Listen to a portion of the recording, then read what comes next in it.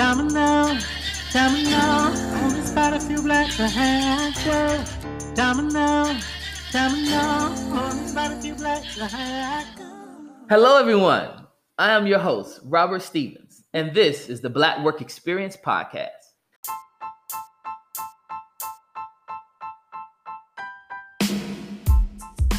As you may know, I started this podcast because I was tired of being the only black male or one of the few black people at my organization. This can be crazy. I was constantly called upon to speak for the black experience or expected to do the emotional labor after blatantly racist things occurred. This is heavy, and it left me feeling underappreciated and in need of a change. I began to ask my friends if they ever experienced being the one or the only few people of color at their job and the impact it had upon them. We discussed what it felt like to experience microaggressions and not have a friend or an ally to lean on. Balancing the thin line between needing your coins and not being tokenized is never easy. But guess what? You have us now, and we will always have your back. The Black Work Experience explores the intersection between race, class, and privilege in America and in the workforce. We tell the stories of those who paved and are currently paving the way. As people of color gain more institutional, political, and economic power, we often find ourselves surrounded by people who do not look like us, talk like us, or even think like us. This podcast discusses what it's like to walk in the shoes of those who feel alone. I fully recognize that not all black people think alike. The stories we share on this podcast may seem foreign to you and your experience. However, a lot of black people experience microaggressions daily, and we need an outlet. This is your outlet. You are not alone. I want to be clear. This podcast is for all people, but we focus heavily on black people. I want you to know you're not the only one experiencing microaggressions, otherness, and potential loneliness at work. If you identify with majority culture, listen to the podcast. Think about how you can help your black colleagues when your coworker talks over them, runs to the manager instead of having a difficult conversation, or calls them intimidating.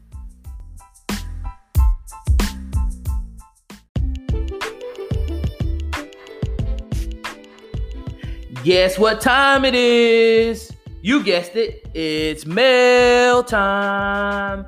We had a lot of submissions for mail time this week. We ask you to please keep them coming. You can send us your story via Instagram at BWEPpod, at Twitter at BWEPodcast, or email us at blackworkexperiencepod@gmail.com. Today's submission comes from someone who wants to remain anonymous, so we will respect that. When I was on staff at a fairly low-level position, I talked with other people of color in similar positions at my organization. We realized that we were all working 60 to 80 hours a week because that is how our managers and the organization expected us to be committed and perform. When I brought this up to my manager, crying after pulling an all-nighter, which I regularly did, I was told that excellence was expected and I needed to figure out how to manage this problem. But she did not want to get in trouble for my overworking, so I need to figure out how to work less and prioritize my own work and time better. She never asked about it again.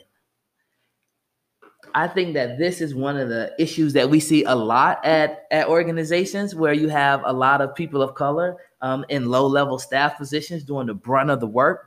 And I want to just encourage you. I know there are a lot of people who've been there. I've worked at organizations where that was the case. I just want to encourage you to prioritize yourself.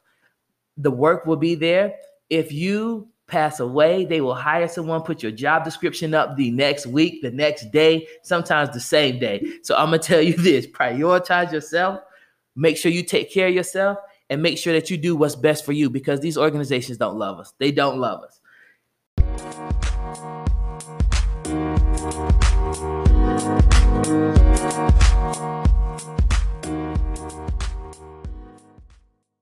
I want to get ready and transition. We have an amazing guest today.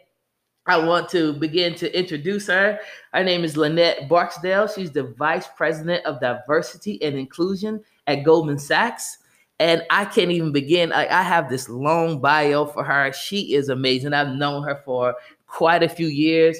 I know she has 14 years of experience in the industry. She's a Northern Virginia native. She's created an indelible footprint within the corporate realm. She's been able to leverage her passions and skill sets to create a diversified platform for people of color. And I know one thing, she has a penchant for diversity, career development, and that has allowed her to be a thought leader, but not just a thought leader, but a change agent throughout her career, her tenure, and she's worked tirelessly to close the diversity gap and make sure people of color have a seat at the table. Now, she's a North Carolina State University graduate. Shout out to the Wolfpack.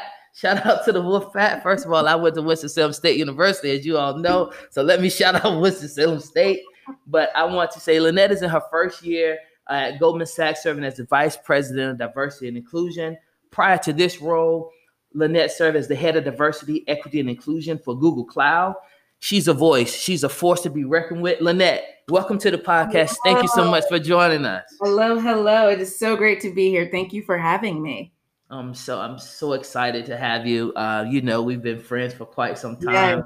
Yes. And man, I'm telling you, it's amazing to have you on the podcast. So I want to jump right into it. Lynette Barksdale, tell us about yourself. Who is Lynette Barksdale? Yeah, I'm so many things. And I think it's really important, as I think you said in the opening, that, we know that Black people are not monolithic, right? Like we are so many different intersections, which I think is so beautiful. I'm a daughter. I'm a child of God. I'm an aunt. I'm a friend. I'm a person who has, really tried to shape their career around supporting people who feel voiceless in many ways, whether that be in education, working with kids who come from communities that have been, systemically oppressed in different ways, to people in the workplace who feel like this person who sent in the mail, right? Like who feel like they go to work, they don't get their concerns heard. And those are the things that I've been fighting for. And I think it's looked like a bunch of different things and a bunch of different roles. And I think we'll talk a little bit about my career, but I love to travel. So COVID is hard. COVID is hard for many reasons, but let me tell you, my passport is hurting right now. And I really do love to be a part of change. And that's what's important to me is to be a part of change. And I love it. I love driving it. And that's a little bit about me. Well, that is, listen, you're in for a treat today. Like I said, I know Lynette. I see her on Instagram and I'm jealous because every time I look at Instagram, she's in another country. She's somewhere doing something. So this is like her wealth of experience, her wealth of knowledge from different cultures. And I think basically how she's been able to drive change throughout different organizations is something that I'm excited to talk about today. So take us on a journey. You talked a little bit about your professional career. Take us on a journey. Explain to us, what do you do and how did you get there? Yeah. So currently, like you said in my bio, I work at Goldman Sachs, doing work in diversity and inclusion for our regional offices outside of New York. So it was a new role that Goldman hired for as they were purposefully thinking about kind of location strategy, where we put offices, how we, put our different work divisions in places. And they want it to be strategic. They want it to be proactive about thinking about diversity and inclusion instead of reactive. And so I was hired into this role. One, it's a brand new role. So no one knew what this was going to look like, which, that's exciting for me. But two, I knew I would get to work with incredible people and an incredible leader that we have at Goldman, Erica Irish Brown, and under an incredible CEO. There's a lot we can talk about as we go on, but I think, we have an incredible CEO in David, and I was thrilled to work in an industry that I had no experience in. And so I transitioned to Goldman Sachs a little bit over a year ago. And prior to that, I worked at Google, doing a couple of roles. And I like to take people on that journey a little bit because I think it's important for people to know that there's no one path.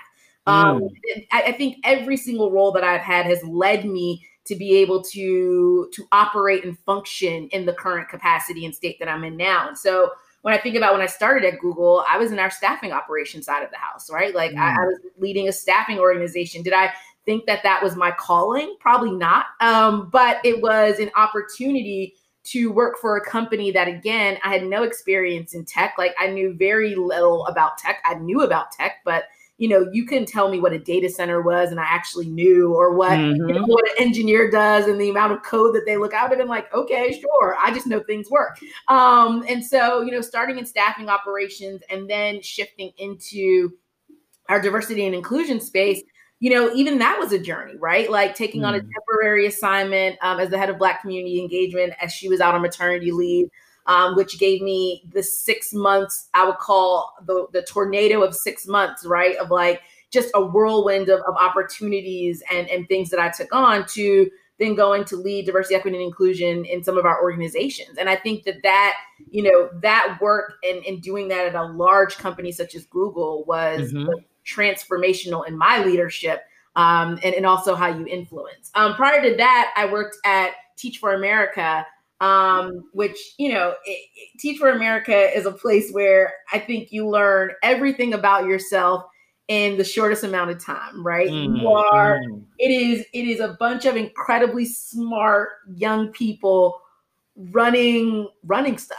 And you are learning and doing and executing at the same time. And, I had an incredible, experience there, but a hard experience. And I think we all did. And that, I think that is one of the things that really helped shape my work ethic. And to the point of the person who sent the mail, my boundaries.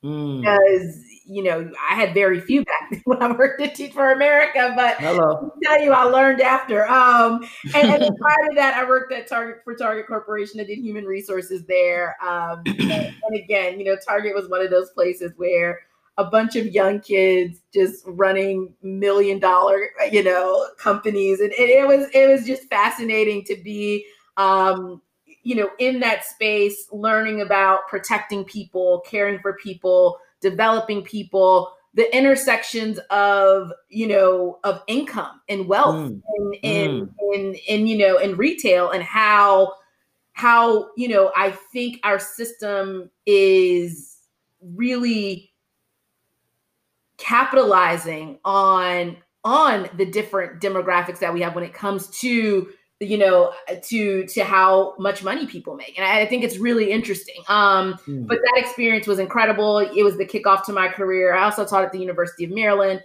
for a little bit of time. And, I really think, again, like, it just shows the breadth, and like, there was no one journey for me. But the journey, I think, has been definitely just so much fun. That's one way I can categorize it. It's been so much fun.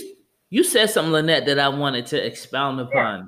Like, I feel like you were able to make this transition because you stepped into this leadership role at Google for 6 months while someone was out on maternity leave. Was that an option, or like, did you pursue that? Because it appears that, like, we find our passions and our next steps when we step out of our comfort zone, right? Yeah. And as a person of color, as a Black woman, right, I think sometimes, full transparency, everyone knows I'm married to a Black woman. I have 3 Black young ladies, kids, so like, I understand how it can be so difficult to be both Black and a woman, especially in the corporate space. Yeah. So like, did you seek that opportunity, or was it given to you? How did you get there? Yeah, it's really interesting.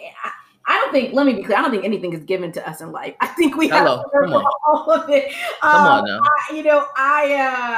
So how it played out is that I was doing some work in the diversity space. I was the global head of our Black Googlers network at that point in time. I was connected to the diversity team just because I had been doing a lot of projects with them, a lot of work with them. And when the role came open, I interviewed for it. I had to interview, and I was measured. My performance was measured against other candidates. But I did take the chance to apply and be willing to be rejected if I was not the person that they wanted for the role, right? And I think that's the risk that you take, and also the risk of, like, I had no idea what I was doing, right? Like, she had set up, a great footprint and plan, but it was like the end of the year. It was, we were rolling into a new year. There were a lot of things that I had to create and do on my own. And so, yeah, I mean, it was a lot of hard work leading up to that. I mean, working at a company where they were not all easy days, right? And we'll get into some of that, but they weren't all easy days. And so I think it was my network. It was my relationships, of course, for them to even know to ask me if I wanted to apply for this. But I think it was a culmination of all of those things and all of the time and energy that I put into building relationships with people across the organization. Well, I think that's a point that I want to make everyone aware of. Like, Lynette tried, right? She stepped outside of her comfort zone. She was like, I may not get this. So for all of you who are listening, you see that position opening up. You think, oh, I'm not qualified for it. I just spoke to a young lady, young Black lady, amazing, super intelligent. She was looking at a job description and she was like, I don't know if I can do this. I don't tick all the barriers. And I know friends, I have a lot of good white friends, males to be exact. They look at a job description, and if they can do 25% of the job, they are applying. So one thing, if they can do one thing on the job description, sometimes they apply. Those are actually facts. There is data that supports this, that women need to see over 80% of the mandatory or preferred qualifications to apply for that job. And men, oh gosh, the average is so low. I don't even think it's worth mentioning, right? Like, it's so low. And I think that in itself, we are, one, I think companies are creating false barriers sometimes anyway, right? When you put 60 requirements on a job description, like, do the people in the job even do that? Or are you dreaming of the unicorn that you want, right? Exactly. Just do it. Apply. Get rejected. I'm going to tell you now, apply. If they say on the job description can spell your name correctly, and I like it, I am applying. So just know that, and I want to encourage you all. So I want to switch gears a little bit and talk about like our racial identity, because we just talked about you being both Black and a woman. So talk to us a little bit how your racial identity has impacted your professional career. Do you think it's stymied opportunities, or do you think it's helped you advance as a result of it?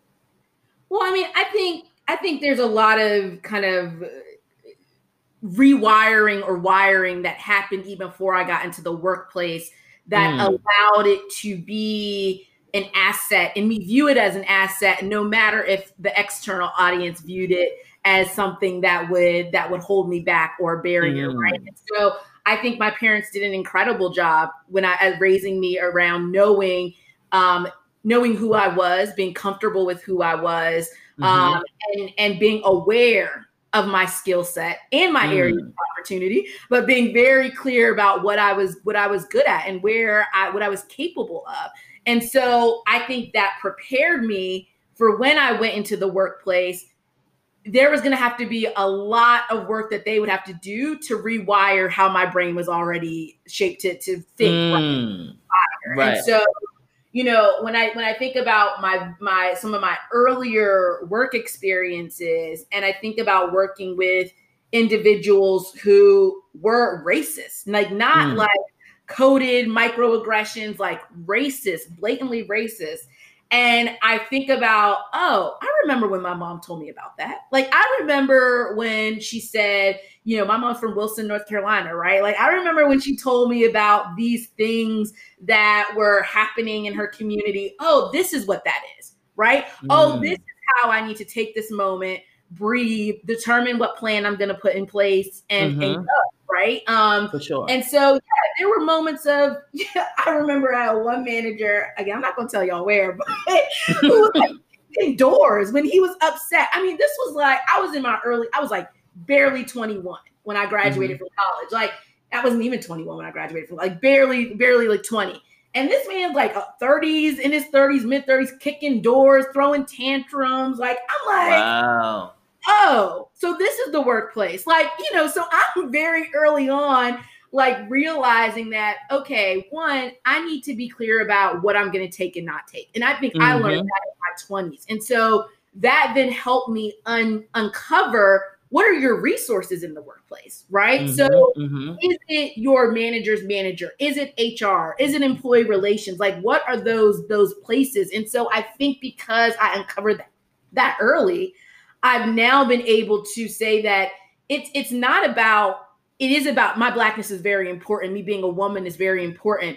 But it is also about, how do I utilize those resources that are available to me to make sure that I am being respected as a person, no matter what intersection, because that is what my ultimate goal is for everyone, is that everyone shows up and feels respected in the work. And so that to me is a baseline.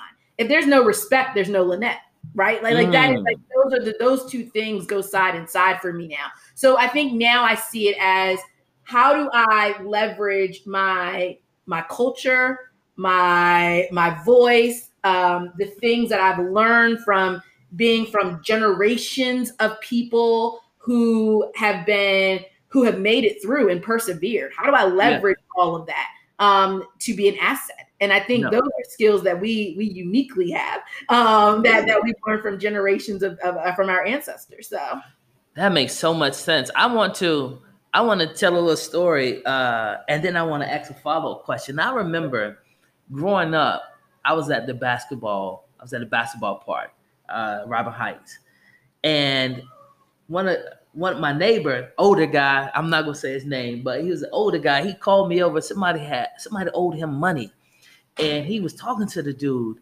and he open hand slapped him.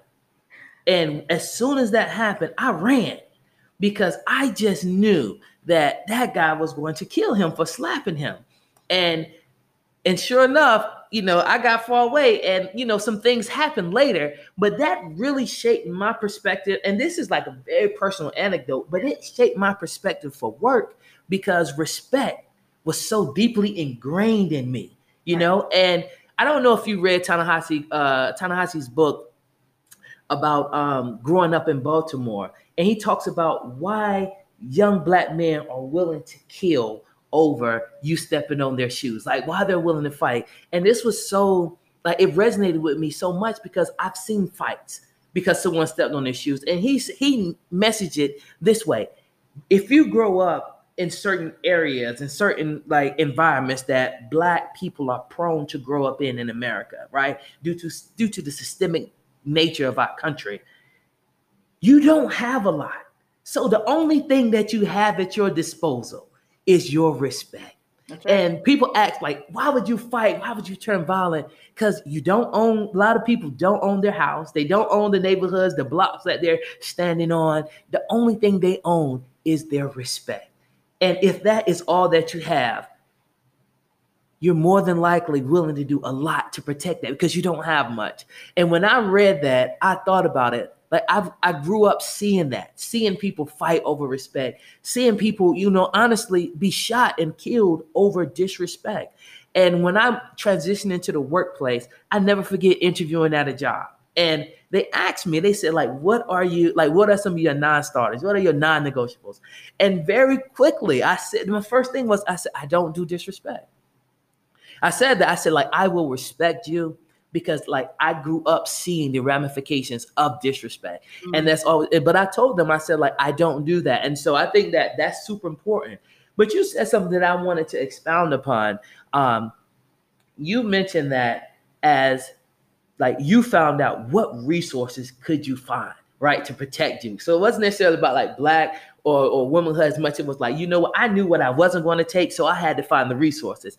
Would you care to elucidate on some of those resources? Like, what, like, for people who may be listening to this, who are younger, coming into their very own, like you, like, what resources did you find, or would you recommend to people to be able to reach out if they feel like they're in a place where they're being disrespected? Well, I mean, I think the first resource, and I always love to talk about this, because, while everyone, I know I am aging, I am not older, but I think it's very interesting in that our first resource is ourselves, right? Yeah. I think people initially don't do the reflection that is necessary to determine, is it me or is it them?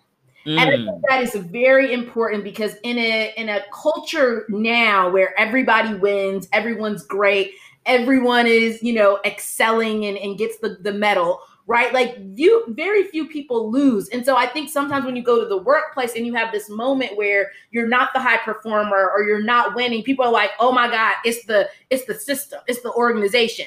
It could be you. So I think do you reflect on that? I think it's now let me be also clear that I tell a lot of people when they come into organizations, it's not you, it's them. I'm very clear about that as well, because I think, so you have to first take that stock. I think that's very important. The next thing, though, I think can be depending on your company. If you trust HR, and I'm saying this cheek and tongue because I've been in HR for most of my life, right? But I think there is a factor of mistrust that happens within it, sometimes within human resource, people, operations, human capital, whatever you want to call it, organizations. But I think you have to at least try to trust the system and process that's in place in order to share what your challenges are and see what type of results come out of that. I think you can't go in saying, well, I don't trust the system if you haven't even tested out the system. So the first thing is find someone you trust, find a mentor, find a colleague, someone you trust, and ask them, well, if you're not clear, what is the process? Most of it is you have a business partner or someone you can talk to first. Talk to them first. See if that actually manifests into a solution that is what you are looking for or hoping for, right? And then I think most companies have employee relations. So if that doesn't work, you have employee relations, right? And I think try the process as it sits and see what the outcome is first. And so that's usually how it unfolds in an organization. The other thing I would even say before you try HR is sometimes, and I think especially right now, I think we all are clear about what's happening in our world, in our country, in our cities, in our neighborhoods right now. But empathy is something that I think people are really trying to upskill in. And I would say if you have a problem, try talking to your manager. Try talking to that person that is impacting you first. Robert, you said at the very beginning, you said something about people going around you to talk to your manager when they had a problem with you. Come on. And believe me, I've had that happen in my career too. But I think one of the things that we forget is what does it feel like to be, we know what it feels like to be on the end of that or to be the receiver of that. So, but when you're doing it and you don't even give that person the benefit of the doubt or try to talk to your manager, we are actually activating those same systems, right? And so the thing is try to talk to them, see what they say, and then go to HR and then go to employee relations, right? So take the steps. But I think sometimes it is easier to say, that's just not going to work. I'm not going to try. But also there is, and I always like to talk about the other side of that coin. If you know this person has been giving you evidence of not wanting to solve problems and have conversations that are productive, then don't even waste your energy, right? But have that evidence before you go around that person, right? No, that's real. Give it a try. So I like to talk on both sides of that because I think it's very important that there's not one answer to any of this. And you have to try stuff and you have to learn mistakes from things. I've tried every route, believe me, in my career because I have been faced with many, many situations in my time. So. I can imagine. Let's speak. So you talk about how you've been faced with some situations. One thing that we talk about on this podcast is microaggressions. And we know that microaggressions are real, but we know that they may not always be immediately apparent to others.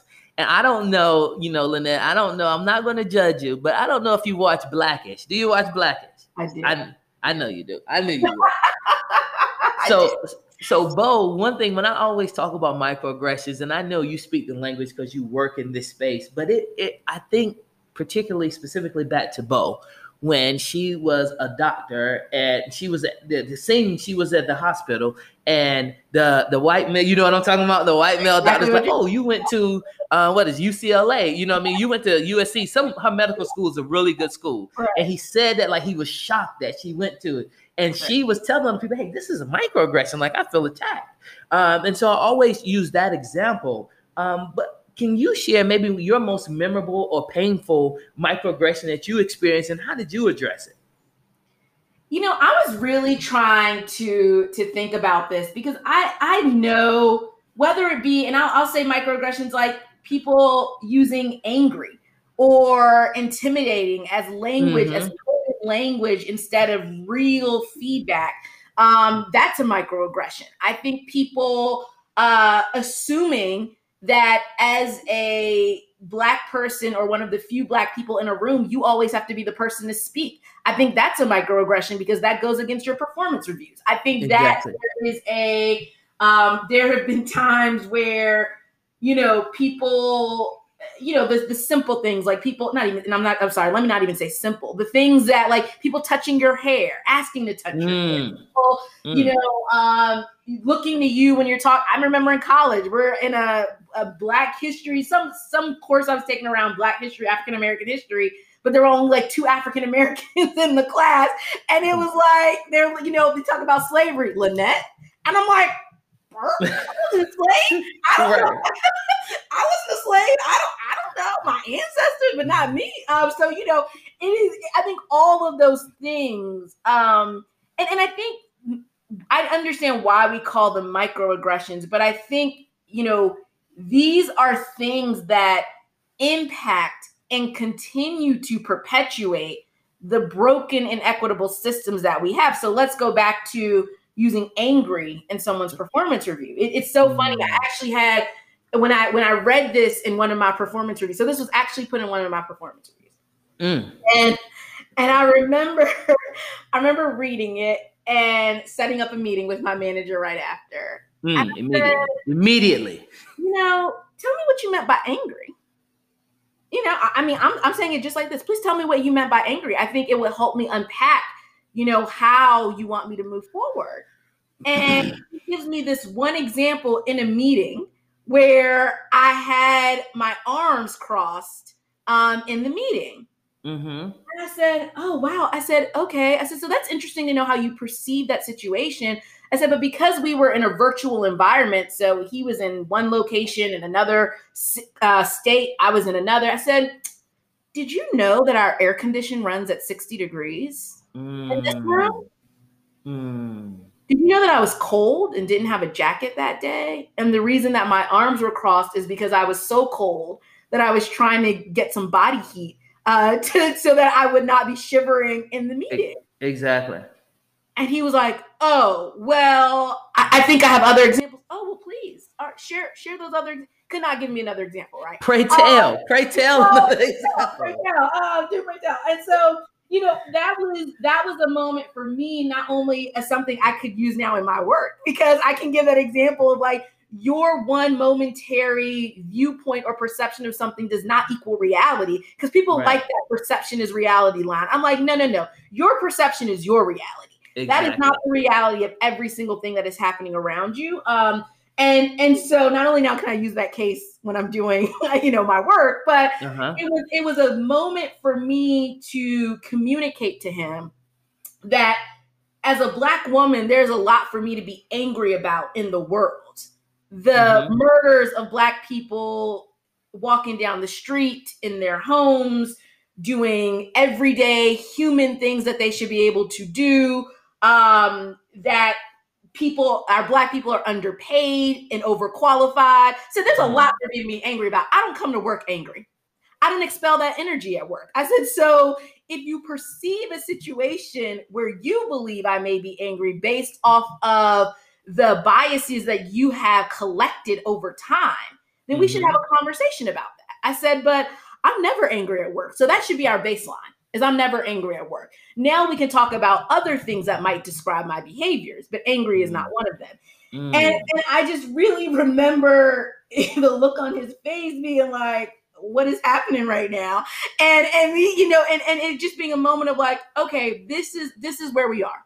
This is where we are. And that it is now on me another burden that I have to carry to make sure that people are clear about my intentions and what is happening, my moves and my body language that is so basic as like covering my arms, and that you perceiving that to be something other than what it is. And so, there's so many little moments that to your point add up. But I think that the reality for me is that those moments are always teachable moments. And because I have found my voice and am comfortable using my voice, and again, to speak on the other side, I know everyone is not, I use it. And I challenge and I ask people questions and I ask them, do I need to pull out the feelings chart for you so you can find new words? Like let me help you really dig into what those emotions truly are. Is it that you felt like I left you hanging in the meeting and I wasn't speaking up in the way that you thought added value? Let's talk about that, right? Like there are a lot of ways for us to dig deeper than these kind of things that we try to categorize high level for people. Well, I'm, you can see me, I'm sitting here rocking because like that resonates with me. I worked at, and you know me, I mean, we've known each other for years. I think you know my personality. I've seen you. I've been out with you. So people consider me, I would imagine, like a little vivacious type of person, yes. Energetic. And it wasn't until I've always worked at places where I was, predominantly the only Black male. That's just been my career trajectory. But it wasn't until I transitioned to this new place, and I'm going to leave the organization name out, but that I was called the angry Black man. And like that was so difficult for me to grapple with. And I had to have that very same conversation and share with them, like, there's very little that you can do to make me angry at work because like number one, I don't expend that amount of energy. Like, I don't care enough for you to make me that angry, just to be very honest, right? Like, there are so many other things that I care about, like my daughters, when they do things, like they say, Daddy, are you mad at me? And I say, no, baby, like, I'm just disappointed in your actions, right? So like, these are my daughters who I should get mad at, you know what I mean? So, and I don't get mad at them. So like, I had to have that same conversation in terms of like, let's reframe and think about like what actions took place. And like, just because I spoke passionately about an issue does not make me angry as much as it makes me very engaged in this topic. Right. So like having that conversation, checking body language and stuff. That's very interesting that you bring that up, because I think that is something that people who look like us experience across the board. Right. So I want to, you mentioned something about when you were the only one of the few people of color in your Black History, African American Studies class. And I know you being who you are in the places, the rooms that you've been in, like that wasn't the only time. So how many times, have you been the only person of color or the only woman of color in the office? And how did you navigate that? Because a lot of our listeners are in that same place, right? So give us an example about how you navigated and what it looked like. It's really interesting. And I think, sometimes I like to say it's not just in the workplace, because I could be in a workplace, and to the point that we made, where at different levels, there are people of color. But as you get more senior, of course, the data shows us there are very fewer people of color, especially Black people, Black women, as you get more senior in levels. And I mean, I just remember as simple as sitting at a manager table where every other peer around me is white.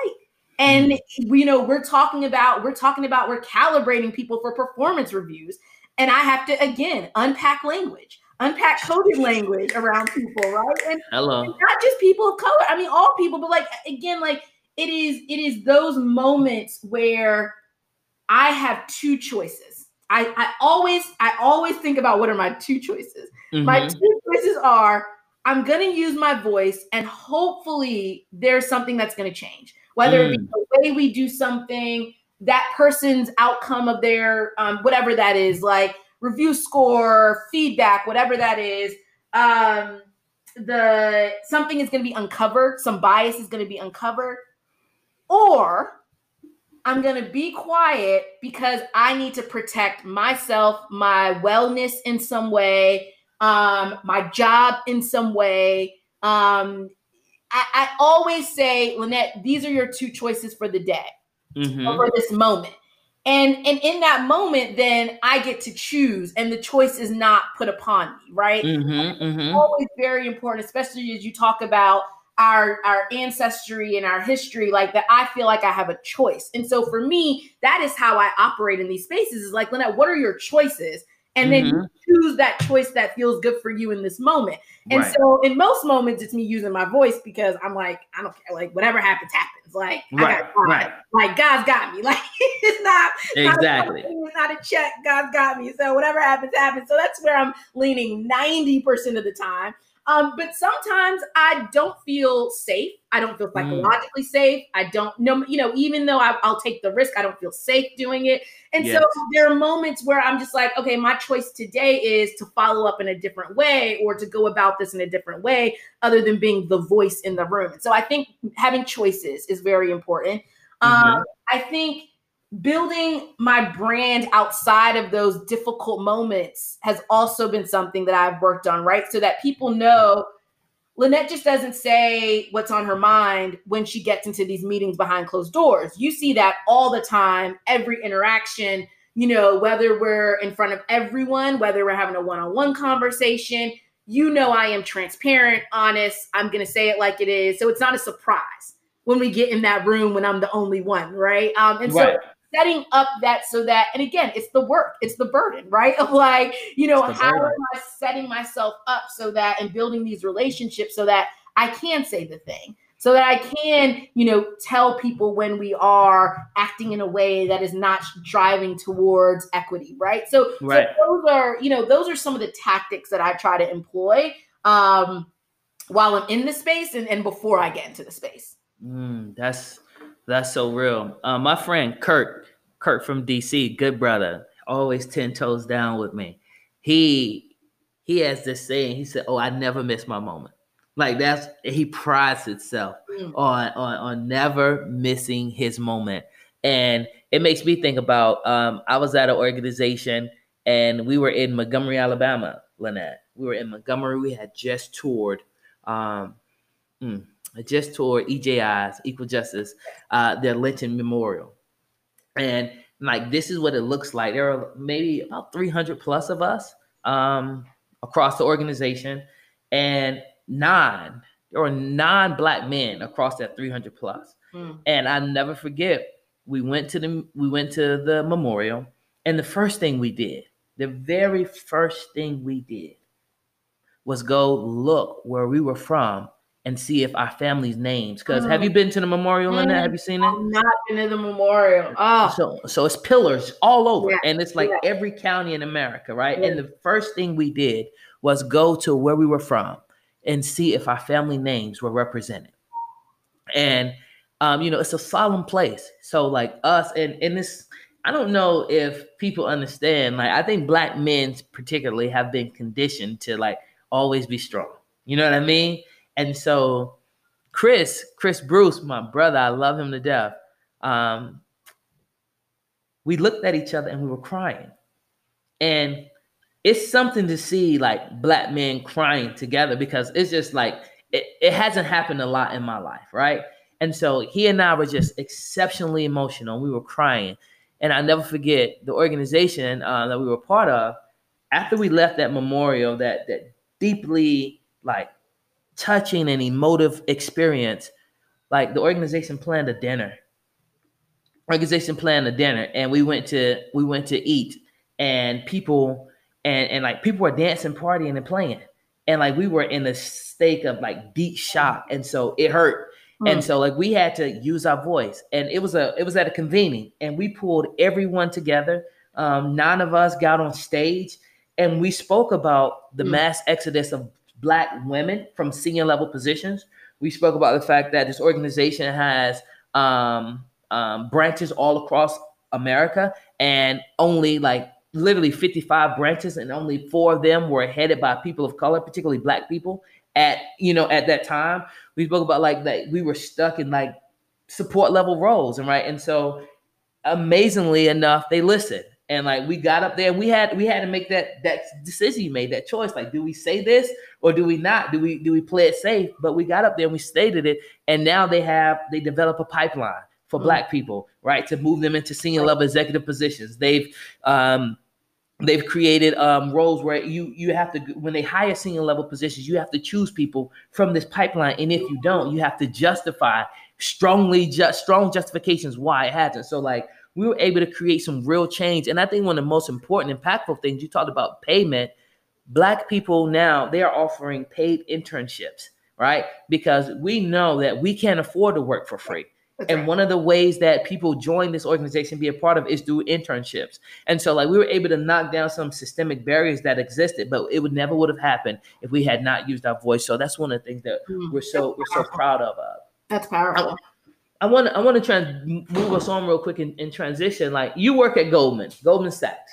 And one thing we talk about, some of the things that the pipeline we just talked about, but Goldman has set some of the most aggressive and specific goals amongst big banks, requiring that more Black, Latino, and female professionals be interviewed and hired for jobs at the bank.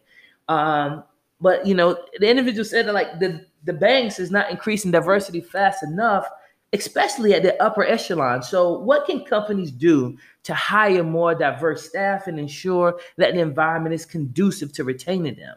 Because it's not just hiring, you got to retain people. Yeah. So Robert, I love this question. And just to give a little color, right? Like, I work now in finance. I worked before in tech, worked before that in education, right? And in all of these places, the same thing, right? Like, this is the same data. It is the same, results that have been happening over time. And here's where I'm excited and just excited about what I am seeing at Goldman right now is that for a very long time, I believe Goldman was not as vocal about the things that they were doing. And now, sharing to be an example and a model for how we want to share and talk about this, I think is bold. I think it's incredible. I think it's compelling.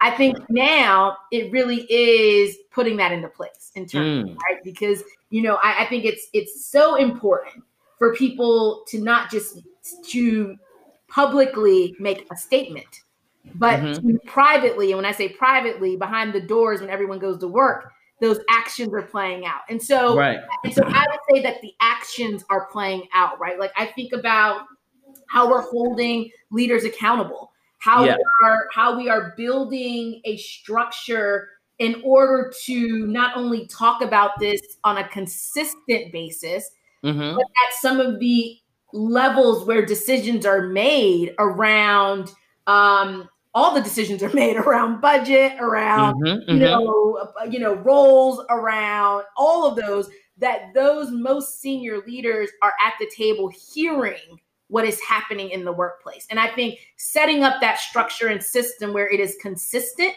it is clear what we're talking about and what you're signing up to do, and how we are holding you accountable. Those are very important things. And I think something that is, that I've seen over this past year that I'm just proud to be a part of in any way. And, and so your other question about retaining people. So that's how we're thinking about the numbers, right? How are we going to shift the numbers where we know inherently we have to close the gap, right? Like we need to close the gap, right? And so that means looking at your pipeline. That means, ensuring that your pipeline is robust, not just looking at what you have, but how are you going to make that pipeline more robust, right? Exactly.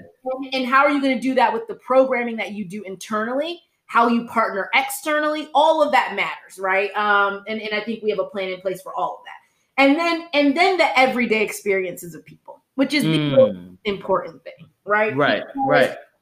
Especially, I was just sharing this with someone the other day, especially in the Black community. This is how it goes. Company A offers you a job. First thing you do is look in your contacts, look on your LinkedIn. Who works there? What is it like? Let me call up so-and-so or get my friend to connect me to so-and-so so I can ask them, what is it like to work there? Exactly. That is before you accept that offer. That For is sure. what you're doing. You're doing research. You're doing recon about like, what is it like to work there? And that is where, this conversation I had the other day was pointed around is like, you can build a pipeline all day, but we're wasting everyone's time if the experiences are not changing for people. Hello. Right? Because all their friends are going to do is call and say, what's it like? And they're going to say, They're going to say, I don't know. I don't know if you want to do it. This ain't it. We're going to say this ain't it. I'm looking at myself, right? Right. Like that's not the message you want, because then you've wasted all this time, trying to find this talent, sourcing the talent, interviewing the talent. And ultimately they're going to decline because they're going to be like, that's not it. Right. Mm-hmm. And so how we are working with managers to build, different levels of emotional intelligence, different levels of coaching, giving feedback in ways that are action oriented, thinking about how we are allowing people to see themselves mirrored in leaders, senior leaders. And if they're not there, then how do we have those people serving as active allies and sponsors for people, right? That's all work that is happening at an incredible pace and rate. And what I am excited to be a part of, because that is the work that allows your external message to match your internal message and actions. And so that's how we're doing it. We've been bold and we are not taking our foot off the pedal. And, there's an investment that is being made in all ways, right. To try to, not even to try, to ensure that we are making progress. That makes a lot of sense. And I think that, like you just said it, I tell my friends, I just had 3 conversations this week, people asking me about the culture of the company. And, I was clear with them, because you want to make sure you're setting people up for success. Right. You got to do that. And let's talk about this. We're on the Black Work Experience podcast. Black people are so talented and have a lot of options. And I think that that is the other side of the coin, is that what I tell people is, don't take something for a check. Make sure that it is the thing that will take care of your mental and emotional wellness more than just the dollars. Because if you have the money, but you are depressed every day, that's not going to do it for you. Listen to me, Lynette. I worked at an organization that I had to seek counseling. Like I had to go to counseling because it was so damaging to my mental and emotional health that I remember one time I picked my daughters up and I was sitting in the car with them, and I was so upset that I was just sitting in the car crying. And my daughter, 5 years old, she wiped my tears and she said, "God bless my daddy." That's the only prayer she knew, And I said, when that happened, I said, I got to get out of here, because I can't be a good husband to my wife. I can't be a good father to my kids, because this is impacting me negatively. Let's talk a little bit about like allies, because, you're working at an organization, you're working at a company, and you need allies, right? You talked about the resources earlier. And I think one of the resources that people need is allies at organizations. People, when things happen, they can talk to, they can check their biases, they can get feedback. So tell us about an unexpected ally you may have had, and how did this colleague or person show up for you?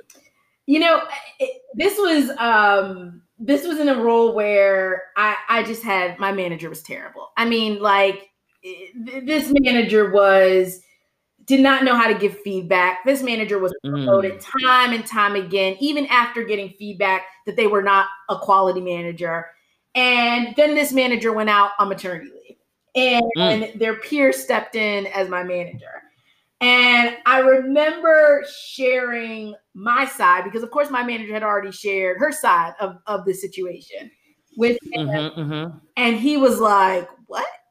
Like, I remember him literally looking at me like, "What? Like, are you like, I've never even heard even part of this version of the story, but in the story you're telling me, I've heard that version from her," right? So now he's like, "Oh, so I don't feel like I've gotten the whole situation." And so, exactly. So what do you want me to do? I mean, that was his first question. He was like, "Well, what do you want me to?" He's like, "I'm your manager now. What do you want me to do while this person is gone?" And so literally having him help me brainstorm and think about solutions, and him even creating an opportunity for me to shift to another part within the organization, but like being managed under him, like moving all of these pieces so that I would no longer have to be susceptible to that type of behavior, was allyship in action. I wasn't just like, "Oh, I'm here. I put an ally badge on my shoulder. Like, I'm an ally." Like, it was like, no. What do you need from me to show you that I'm with you in this moment? And then for him to actually follow through and make it happen. Like, I can't be super specific about the situation because it'll tell Right. a lot of Yeah. everything. But I mean, like, he made things happen. I mean, from, you know, like from just moving mountains to make sure that I was going to be set up for success. And to me, Mhm. and he put himself on the line, because it could have been where he said, I don't know if Lynette's story is true, so I don't know if I put my brand on the line to be like, is this right? Like, is it her? Is it the other person? But he trusted me. He trusted my story. He trusted that I was giving him a balanced opinion and perspective of what was happening. And he took the risk to put his brand on the line for me. And that, to me, is true allyship, where you are willing to lose something for someone else, and it is okay. And I think that is where we're getting a little conflated with this term allyship, especially right now.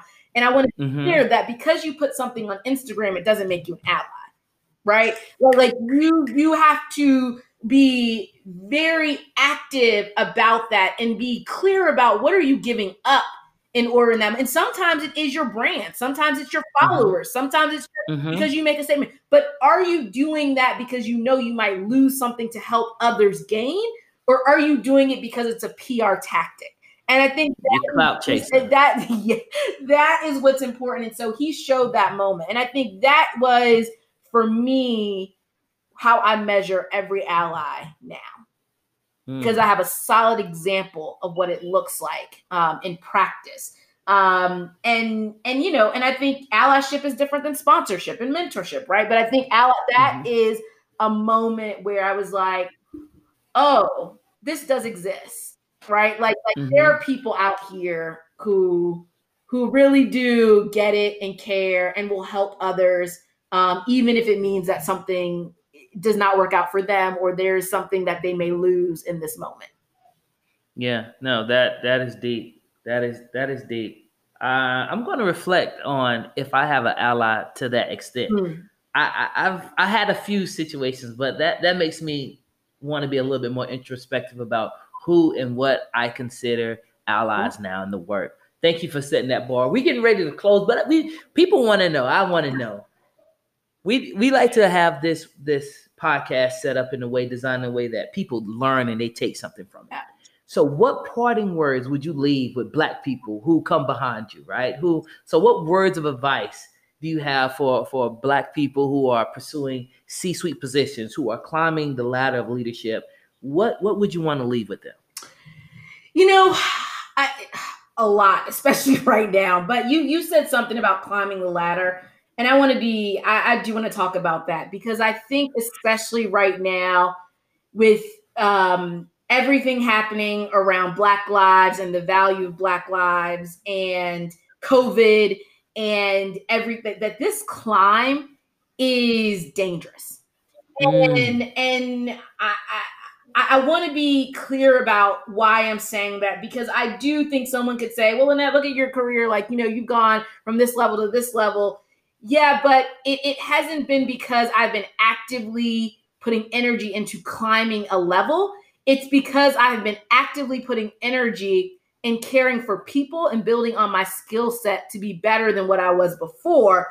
And then that shows up in a way where someone gives me an opportunity to have a greater impact. And that is then how that happens. That kind of acceleration has happened. But I don't actively sit around and say, oh, in a year, I need to be at this level. In 2 years, I need to be at this level. And then I need to be on this C-suite and this board at this level at this time, because that is a dangerous kind of way to mess with your mental wellness and your emotional wellness. Because it's not all on your actions. And I think that's the important thing that I want to leave, is that it's not all just because you work 80 hours a week that you're going to get that promotion. Right? Come on. It is because your name comes up in that room because you had access and proximity to a leader making the decision, and you have some evidence of your work speaking to it. But it's not because of those 80 hours. It could have been that one thing you did, those 2 things that you did that left an impression on that leader to speak about you in that room where that promotion is happening. And so I want to be clear for people that, like, it's not how hard or how much more energy you exert over the person next to you. It's about who do you have in your executive cabinet and your sponsors that can speak to your brand and who you are when those decisions are being made. And so this climb, we have to get rid of the climb. We have to be able to show up in a well-rounded way for our families, for our friends, for ourselves, and take our mental health seriously. When you are in these situations where you feel like you just can't solve for anything, you feel helpless, you feel hopeless, you feel all of those things, be able to identify where you need to get help. And sometimes recognize that it's because of this hustle that in these expectations that you place for yourself that are predicated on other people's decisions that are leading to where your mind is in this at this time. And so I just really want people to get rid of this notion of what the climb is. Really start to think about, how do I live out the life that I'm here to live and my purpose, and do it in a way that is aligned to my wellness and me being here for a long time to do this hard work.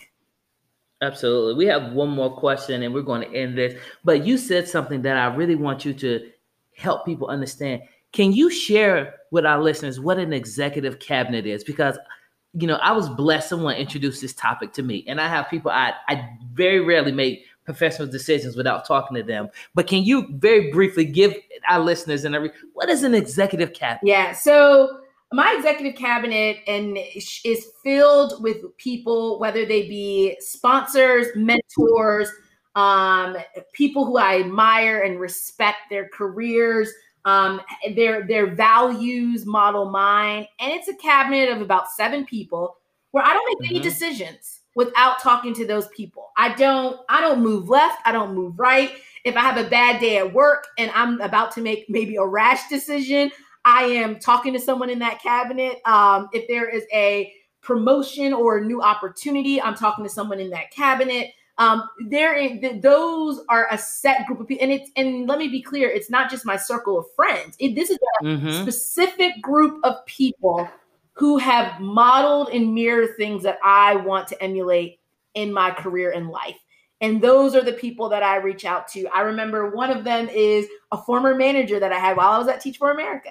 He is in that cabinet. Like, I don't make a move without mentioning, oh, hey, this is happening. And he's like, good move. Nah, like, you know, like that is like, he will give me a pulse check, right? I have my sister in my cabinet where, like, she has been through many of the same experiences that I have. And we can talk about all of the pros and cons about I do not make a move. I mean, I don't even think I buy a piece of clothes. Like, I don't make a move without her. Like, she is in the cabinet, right? Like, so those are the people that are like there to help you make decisions, and people who have the strengths that you don't have.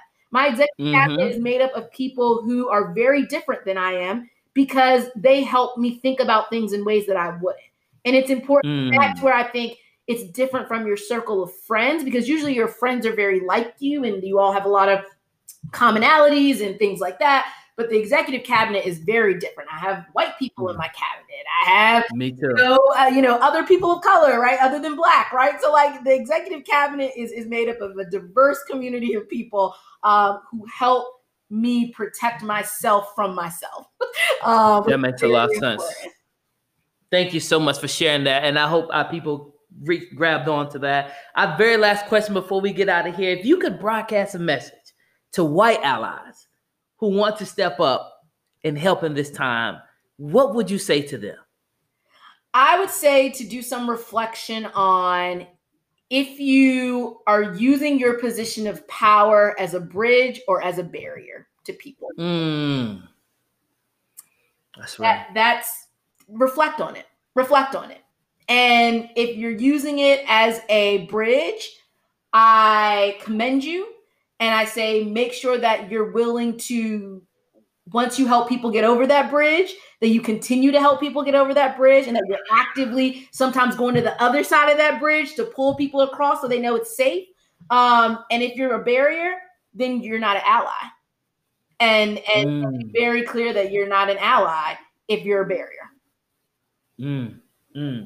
Lynette Barksdale, this has been Amazing. I want to say thank you so much for joining the podcast. Thank you for dropping these gems. I know that the listeners are going to love this. They're going to send me messages. We're in 15 different countries. We've been able to grow expansively, and it's because amazing people like you signed on to the podcast. You all share your gems, you share your experiences and your stories. So from the very bottom of my heart, I want to say thank you for joining Black Work Experience Podcast, and I look forward to staying connected with you. And hopefully I'm gonna add you to my executive cabinet because I need all the help I can get. You heard me? Absolutely. Thank you for having me. Thank you for having me.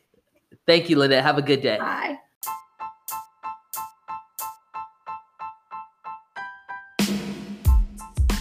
Thanks for listening to the Black Work Experience Podcast.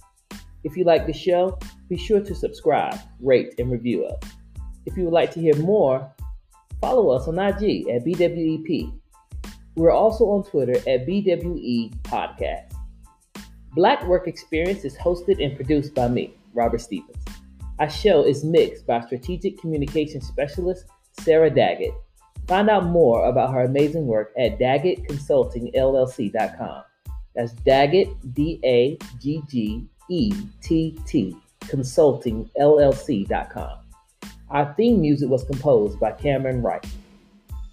If you would like to contribute to Mail Time, please submit your mail times on our IG at BWE Pod.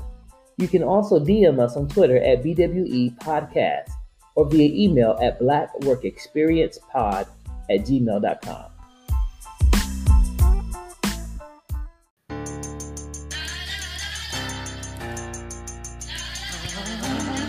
Domino, domino, only spot a few black behind you.